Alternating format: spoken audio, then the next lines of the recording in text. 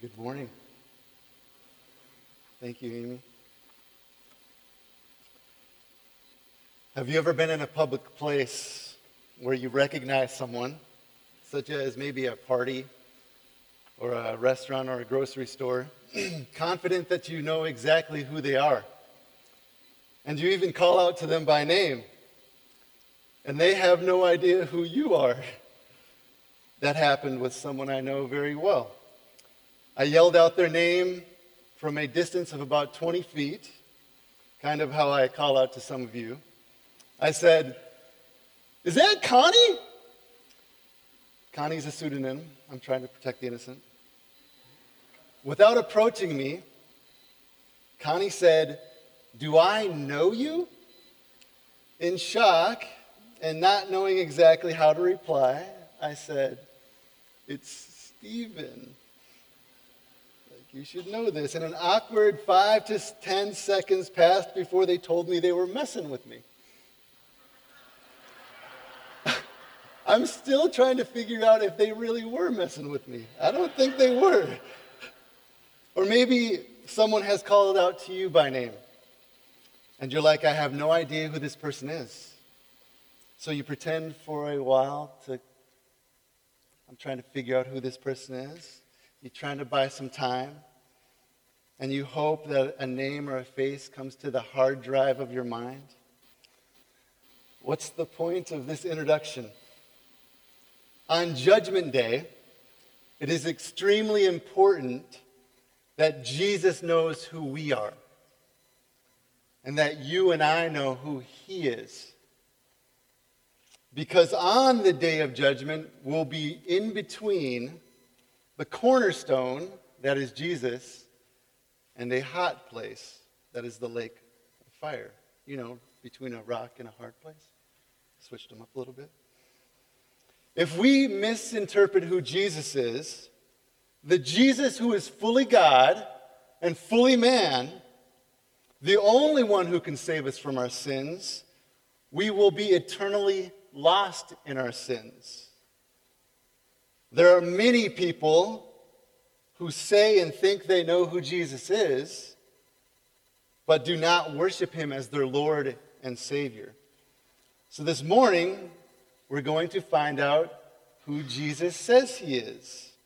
Jesus is the God who saves. So our big idea, the only proper response to Jesus, who reveals himself as the God who saves, is to believe and worship.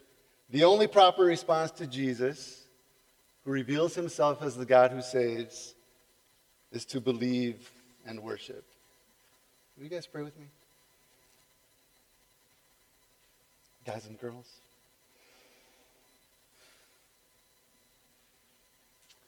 Almighty gracious Father, Almighty God, we bow before you, Lord. Lord, I ask for your help. That your words, that my words that come from you would penetrate the hearts of your people and would penetrate the hearts of those who do not yet know you. I ask that you would stir up in us an affection for you only, Jesus. Help us to know you, to cry out to you, to love you, to believe in you, and to worship you. We ask all these things in the name of Jesus. In his name we pray. Amen. Are you ready to receive this morning's word with great eagerness and examine the scriptures to see if what I'm saying is true? So you're supposed to say yes. All right, a little background context for this morning's passage. If you have not yet turned to the Gospel of Matthew, please go there now. Turn your pages. At Trinity Bible Church, we love to go through the scriptures. So be ready for a bunch of page turning this morning. You guys know what I'm saying? Break out the Bibles. Let me hear some pages going. From the very beginning of Matthew's Gospel, in chapter 1, verse 18, we are told about who Jesus is. Jesus was born of a virgin by the agency of the Holy Spirit. Verse 21 of chapter 1. His name shall be called Jesus, for he will save his people from their sins. Verse 23. And they shall call his name Emmanuel, which means God with us. Jesus is God the Son. Jesus is God incarnate. Jesus is God in the flesh. Right here on our wall with a big cross. And the Word became flesh. John 1:14. Matthew goes on to tell us in chapter 3, verse 15, that Jesus was baptized to fulfill all righteousness. Verse 16, and as Jesus came up from the water, the heavens were opened to him. And he saw the Spirit of God descending like a dove and coming to rest on him. And behold, a voice from heaven said, "This is my beloved Son, with whom I am well pleased." In chapter 4, verses 22 through 25, Jesus is going throughout all of Galilee, teaching and proclaiming the good news. People were bringing all the sick to him, and Jesus healed them. Jesus stretched out his hand to cleanse the leper. In verse 23 of chapter 8, which is a mini prequel to today's passage, Jesus is in a boat with the disciples. And the disciples are screaming and afraid because of a storm. And after Jesus says, "Why are you afraid, O you of little faith?" Jesus calms the sea and the wind by the word of his power. In chapter 9, verse 25, Jesus awakens a ruler's daughter from the dead. And soon after that miracle, in the same chapter, Jesus opens the eyes of two blind men. Men who cried out, "Have mercy on us, Son of David." All of what has taken place thus far in Matthew's gospel has showed us that this Jesus is like no other. There is none like him. Some of you ladies are reading that book or have read that book. Just in case the message is not clear on who Jesus is, in this morning's passage, Jesus is about to drop the mic on top of the water. Once again, our big idea, the only proper response to Jesus, who reveals himself as the God who saves, is to believe and to worship. So I know that some of you like order. So here's a little outline for this morning's sermon. In verses 22 through 23, I'll touch on the humanity of Jesus. Jesus is fully man. Next, in verses 24 through 27, we'll spend some time looking at the deity of Jesus. Jesus is fully God, or Jesus is fully divine. And I'll conclude with verses 28 through 33, which will highlight the response of Peter and his disciples to Jesus walking on the water. You guys ready for our first main point? The humanity of Jesus. Jesus is fully man. Verse 22, chapter 14. Immediately, Jesus, made the disciples get into the boat and go before him to the other side while he dismissed the crowds. So hang with me for just a second. I want you guys to check out a glimpse of the humanity of Jesus. Right before he is about to make the disciples get into the boat, the disciples had told Jesus about the death of John the Baptist. Go back to verse 13. When Jesus heard this, he withdrew from there in a boat to a desolate place by himself. Jesus wants to get away, like some of us during the summer in Phoenix on Southwest. Get away. Possibly to mourn the death of John. Maybe he was tired and needed to be refreshed by spending some alone time with God the Father. However, Jesus sees the crowd and has compassion on them. Jesus sticks around for a bit and feeds them bread from heaven. Sound familiar? Exodus 16, like when God rained down bread from heaven. Back to verse 22 of Matthew. As Jesus compels the disciples to get out, to get into the boat, and immediately Jesus made, or more like compelled or strongly urged the disciples to get into the boat. Think of the scene. Jesus is leading them. Maybe his arms are around them, guiding them into the boat. Why did Jesus compel or make them get into the boat? Matthew does not tell us, but another gospel writer does. John provides us with some insight into the urgency of Jesus sending them onto the sea. If you will, go to John chapter 6, verse 14.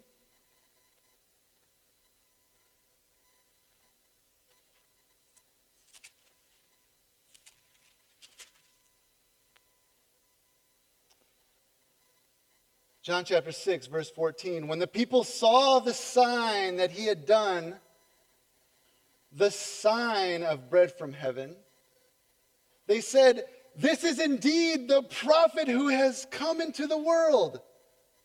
Verse 15. Perceiving then that they were about to come and take him, Jesus, by force to make him king, Jesus withdrew again to the mountain by himself.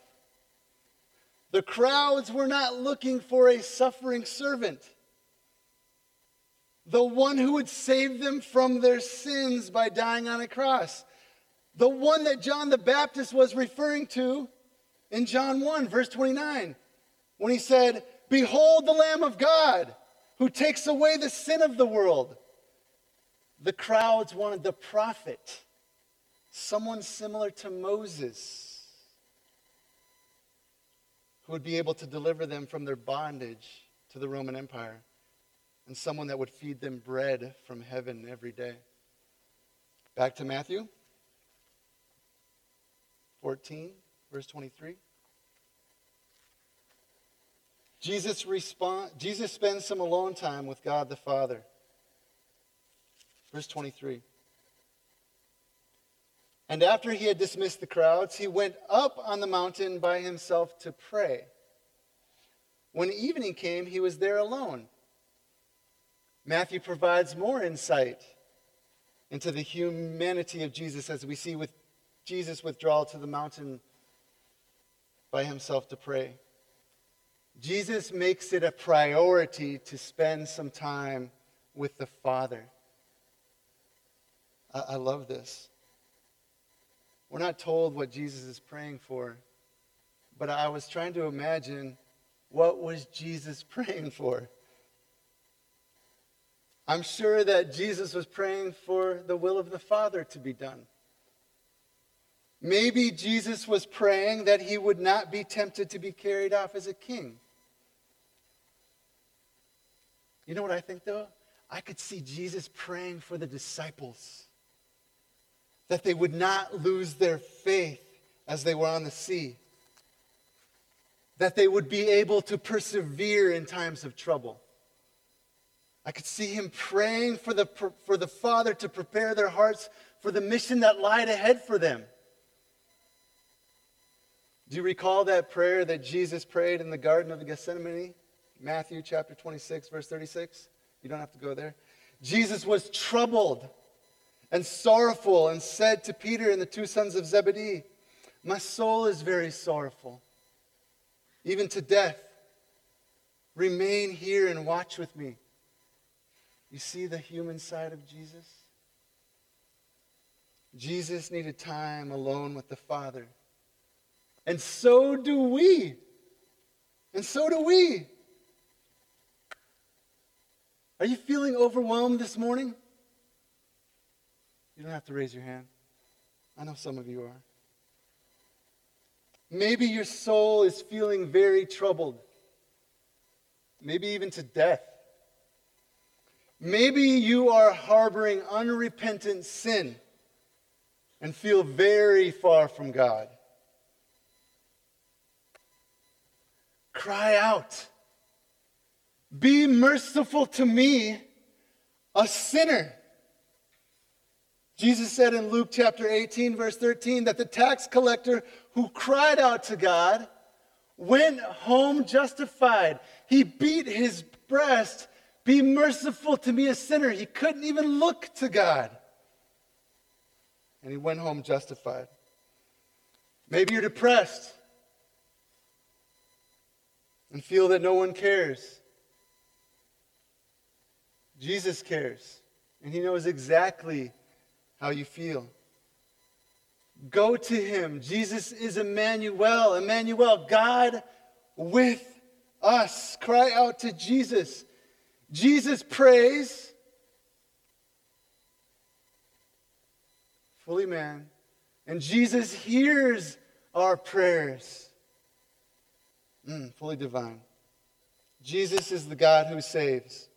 Point number 2, the deity of Jesus. Jesus is fully God. Only God is qualified to walk on water and trample waves. Verse 24. But the boat by this time was a long way from the land, beaten by the waves, for the wind was against them. A long way from the land. Our ESV translators, which are really good, tell us in the footnote that it was many stadia. A stadion, one stadia, was about 607 feet or 185 meters. I don't know what meters are. It's a long way. The boat is being beaten and harassed by the waves, and the wind was against the disciples. Matthew is telling his readers that this was not a fun night of row, row, row your boat gently down the stream. No, the waves and wind were wild and chaotic. Othmar Kiel, in his book, The Symbolism of the Biblical World, writes, quote, to the men of the ancient Near East, which is in the ancient Near East, primeval chaos is present in the sea, unquote.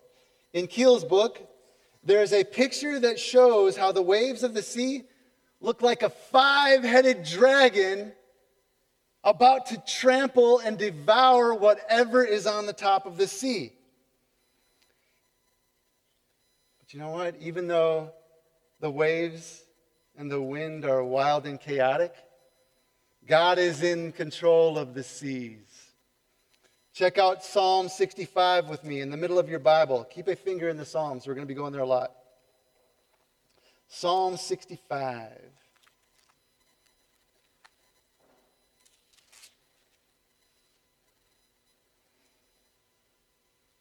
Verse 5. By awesome deeds you answer us with righteousness, O God of our salvation. The hope of all the ends of the earth and the farthest seas, and of the farthest seas. Verse 7. Who stills the roaring of the seas, the roaring of their waves, the tumult of the peoples. Only God can still the roaring of the seas. Back to Matthew, verse 25. Keep your finger in the Psalms. And in the fourth watch of the night, he, Jesus, came to them walking on the sea. Let that sink in. That was kind of a pun. Walking on the sea. Fourth watch of the night. Here's some footnotes in your ESV that are helpful again. They say between 3 a.m. and 6 a.m. Jesus is now coming to them. Walking on the sea. Jesus is the only person that I have ever heard of that walks on water. You know, there is a way that someone can walk on water. I'm going to share with you the trick. You have to be in Minnesota in January when the lakes are covered with ice because it is 30 degrees below zero. Grievers, pack some parkas. You will soon get a chance to experience that. I'm going to miss you guys. Please turn to the book of Job. Job chapter 9. Let's start at verse 6. In the middle of your Bible, before the Psalms. Job chapter 9, verse 6.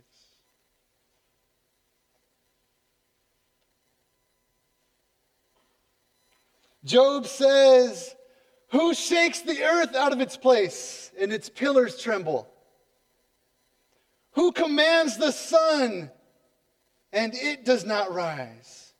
Who seals up the stars? Who alone stretched out the heavens and trampled the waves of the sea?" Let's keep reading, verse 9. "Who made the barren Orion, the Pleiades, and the chambers of the south?" Verse 10. "Who does great things beyond searching out, and marvelous things beyond number?" As I was reading that passage in Job, I thought of the song of Moses in chapter 15. After Yahweh Elohim, the Lord God, divides the Red Sea into two so that Israel can safely pass through, the Israelites, Moses praises God. Verse 11, you don't have to go there. "Who is like you, O Lord, among the gods? Who is like you, majestic in holiness, awesome in glorious deeds, doing many wonders?" And in verse 18, "The Lord will reign forever and ever." You know, Jesus could have split the Sea of Galilee so that the disciples could have walked across to the other side on dry ground. But instead, Jesus sends them out into the sea with threatening waves. And Jesus decides to trample on the waves, walking on the sea. The psalmist says in Psalm 77, verse 16, "When the waters saw you, O God, when the waters saw you, they were afraid. Indeed, the deep trembled." Verse 19 of Psalm 77, "Your way was through the sea, your path through the great waters, yet your footprints were unseen." Who is the only one who can walk on water? Jesus. Only God can walk on water. "Fear and terror grip the disciples." Verse 26. "But when the disciples saw Jesus walking on the sea, they were terrified and said, 'It is a ghost.'" I don't know if that's how they sounded. "And they cried out in fear." Ghost is translated from the Greek word phantasma. It is only used 2 times in the New Testament, and each time it refers to the disciples' reaction to Jesus walking on the water. They thought they saw a phantom, like a ghost. Apparently, it is not normal to see something or someone walking on the water. So imagine this scene with me. 3 to 6 in the morning, super dark in the middle of the sea, and something is walking nearby on the water. That's scary. I'm scared of the dark in general. I have little outlets in our house with like lights built into them because I'm scared of the, Rebecca knows. I'm scared of the dark. Like, Rebecca, check that noise.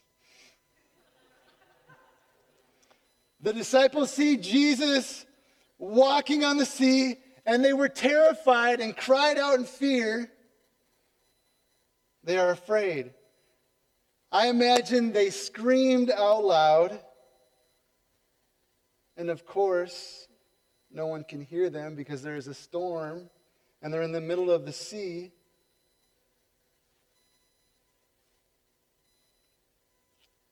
And Jesus identifies himself as "I am." Verse 27.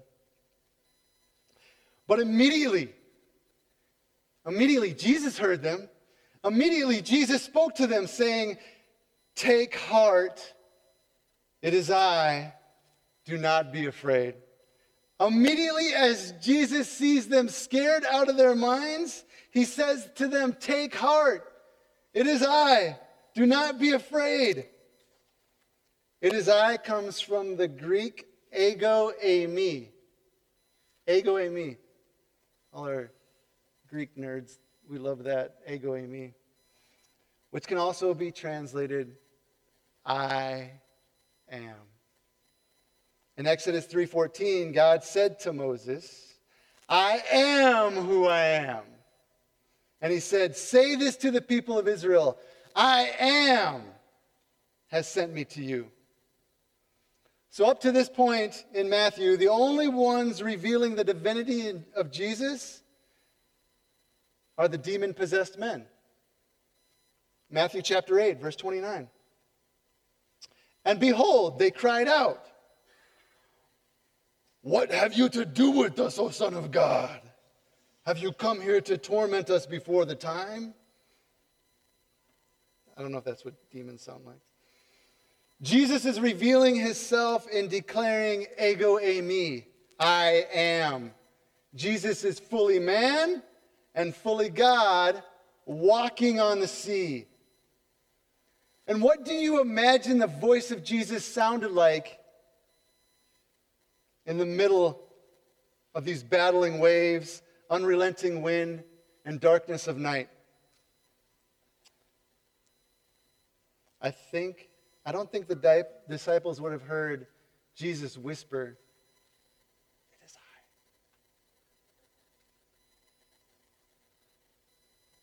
No. I don't think this was a whisper.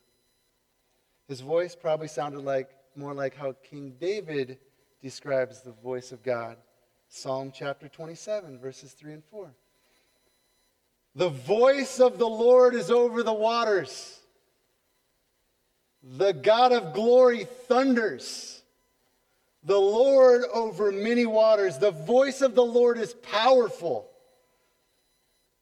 The voice of the Lord is full of majesty." I'm guessing that this is a thunderous proclamation of, "Do not fear, I am. Do not be afraid, it is I."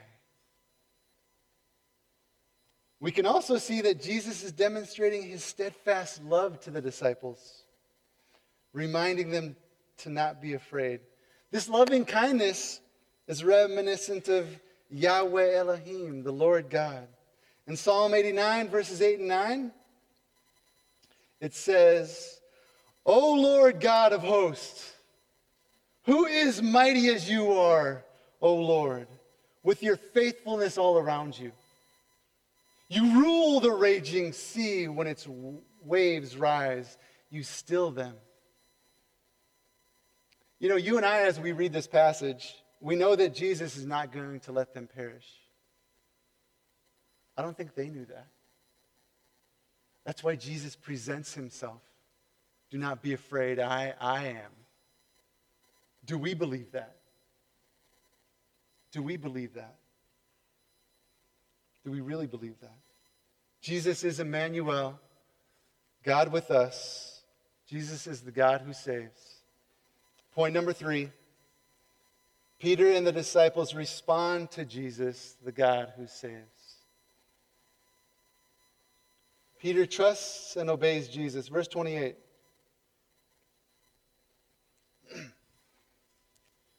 "And Peter answered him,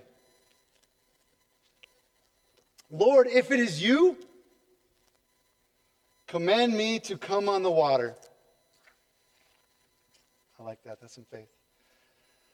I'm assuming Peter has to cry out loud to Jesus since the waves are crashing against the boat and the wind is blowing.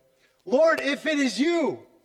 This could also be translated, "Since it is you, Lord, since it's you." I think Peter is well aware that this is Jesus on the water. As if who else would this be, right? Peter was well aware that the impossible happens when Jesus commands the impossible to happen. After all, it was at Peter's house in Matthew chapter 8, verse 14, when Jesus healed Peter's mother-in-law by a simple touch of his hand. Yes, Peter heals mother-in-laws.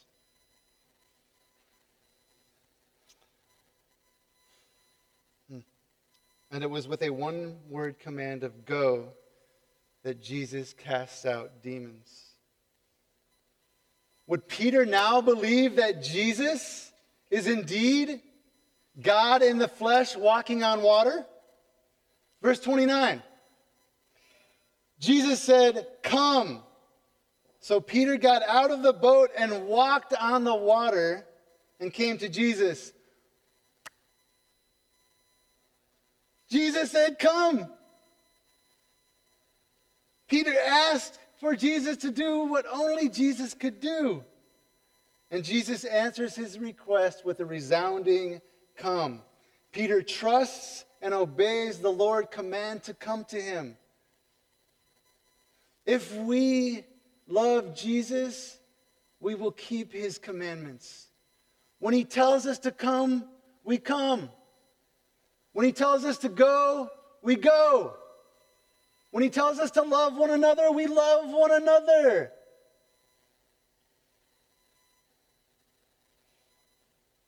Peter gets out of the boat, and the text tells us that Peter walked on the water and came to Jesus. We are not told how many steps.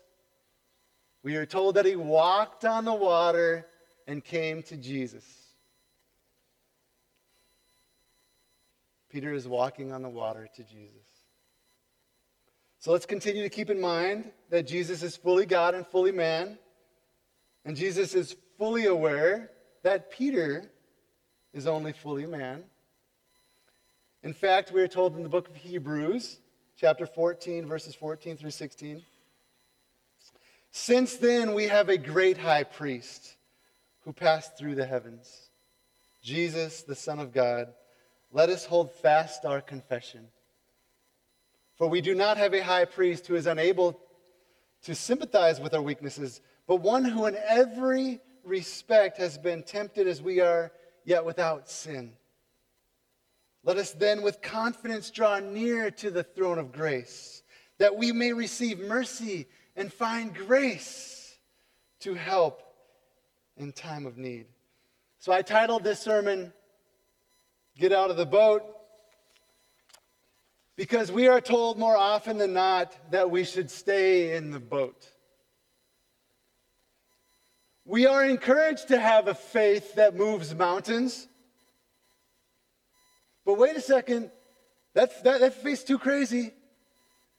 Don't do anything too crazy. Don't quit your job. Don't give it all away. Don't move to Minnesota.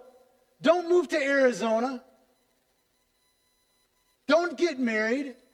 Don't stay single. Don't tell the waiter or waitress about Jesus. Don't say the name of Jesus out loud so that your family gets all mad. Take a risk. Get out of the boat.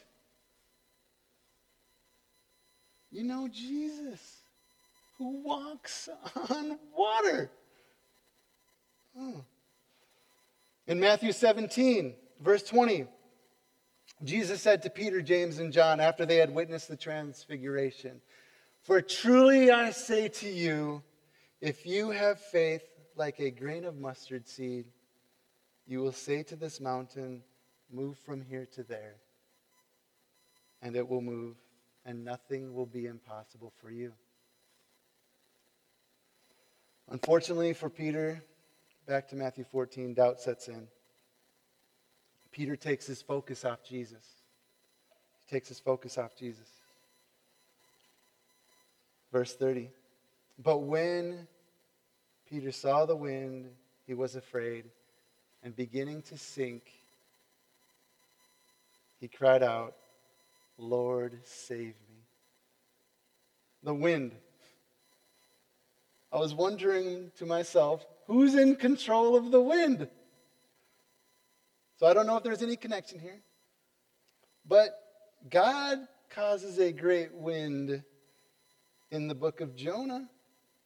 Jonah 1:4. "But the Lord hurled a great wind upon the sea, and there was a mighty tempest on the sea." I don't know if that's connected. I'm just thinking. Just a thought I had. Back to Peter. Peter saw the wind. He's afraid and begins to sink. And the common and most likely interpretation of this verse is that Peter took his eyes off Jesus. He lost focus. He wasn't focusing on Jesus anymore. He started to focus on the outside circumstances. The wind. He focused on the wind rather than staying focused on Jesus. How many of us have been in Peter's situation? Everyone raise your hand. You had your eyes on Jesus. You were praying. You were reading the Word of God. You were in community with God's people. Jesus was the number one priority in your life. And all of a sudden, like Peter, you took your eyes off Jesus. And I took my eyes off Jesus. Have we not all been in this situation? Maybe you can't keep your eyes from checking your bank account. Not trusting in the provision of God. Maybe you can't stop looking at pornography. Maybe you're coveting someone else's spouse, their car, their home, their life, their job. Maybe you're too busy being wise in your own eyes, not setting your eyes on Jesus. You might be sinking right now. Maybe you feel like you're drowning and you're about to run out of breath.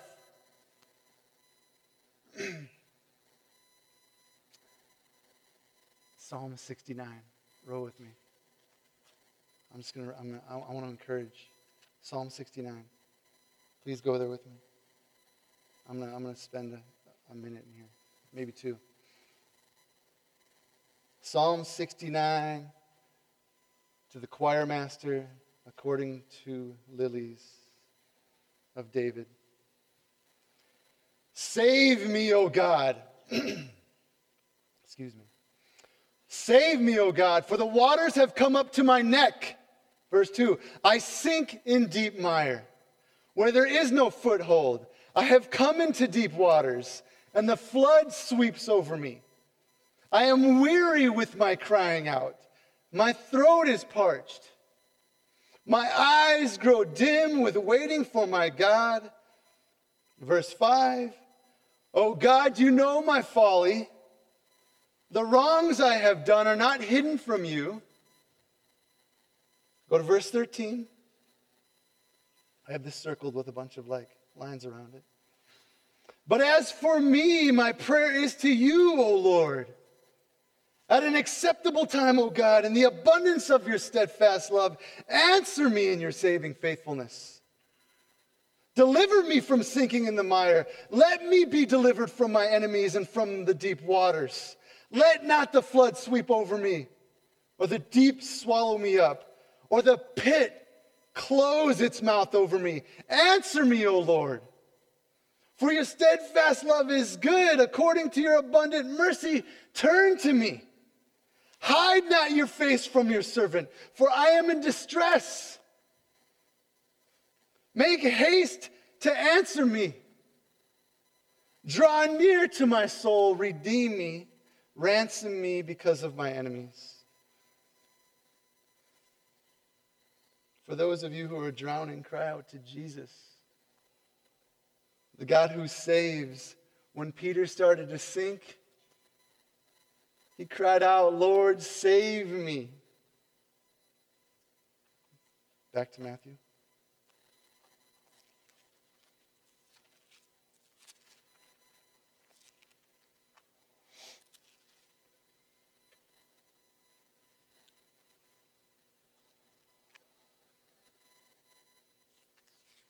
Verse 31.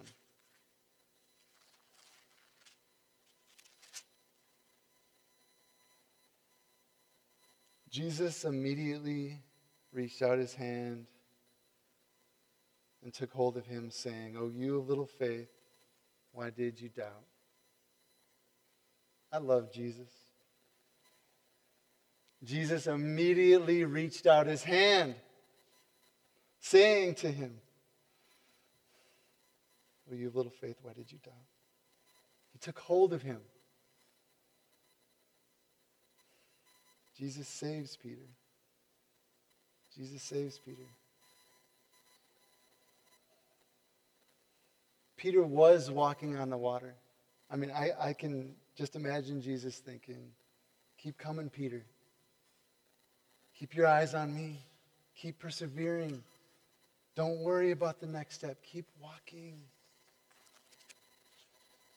Let's not be a people who doubt. Let's place our focus solely on Jesus, not on the things of this world. You know, James, the half-brother of Jesus, probably knew Jesus pretty well. In chapter 1, verses 5 and 6, he said, "If any of you lacks wisdom, let him ask God, who gives generously to all without reproach, and it will be given him. But let him ask in faith, without no doubting. For the one who doubts is like a wave of the sea that is driven and tossed by the wind." I think James might have heard the story of Peter. "For that person must not suppose that he will receive anything from the Lord. He is a double-minded man, unstable in all his ways."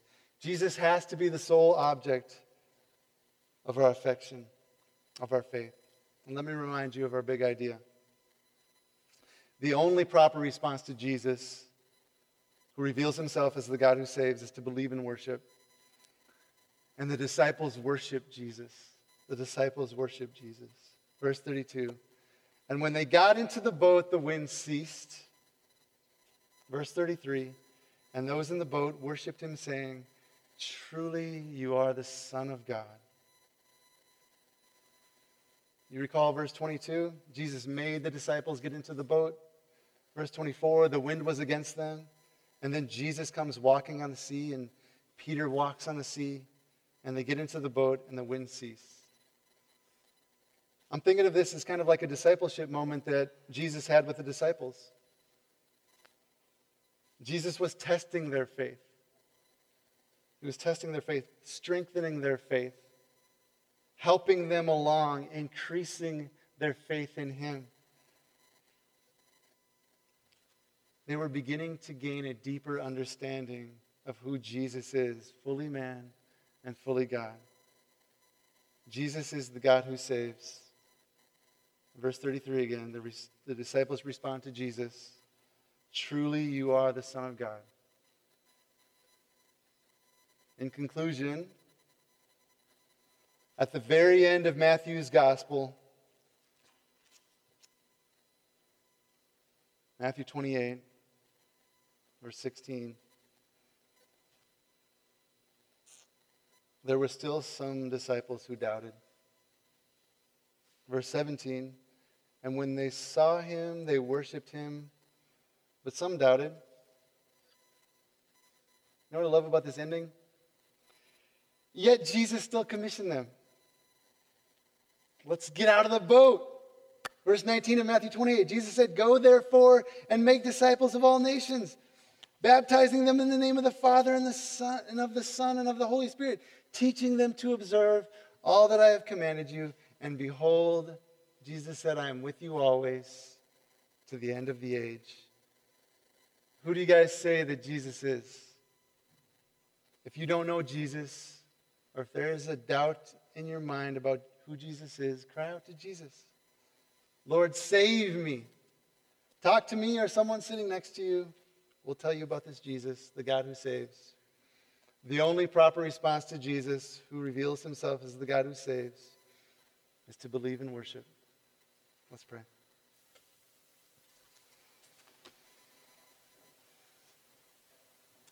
Almighty, gracious Lord, our God who saves,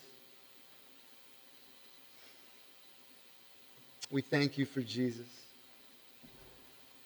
We thank you that he has made a way for us to be in relationship with you. Help us to cry out to you, Lord. Help us to cry out to you, Lord, save us. We love you, Lord, and we praise you. In Jesus' name we pray. Amen.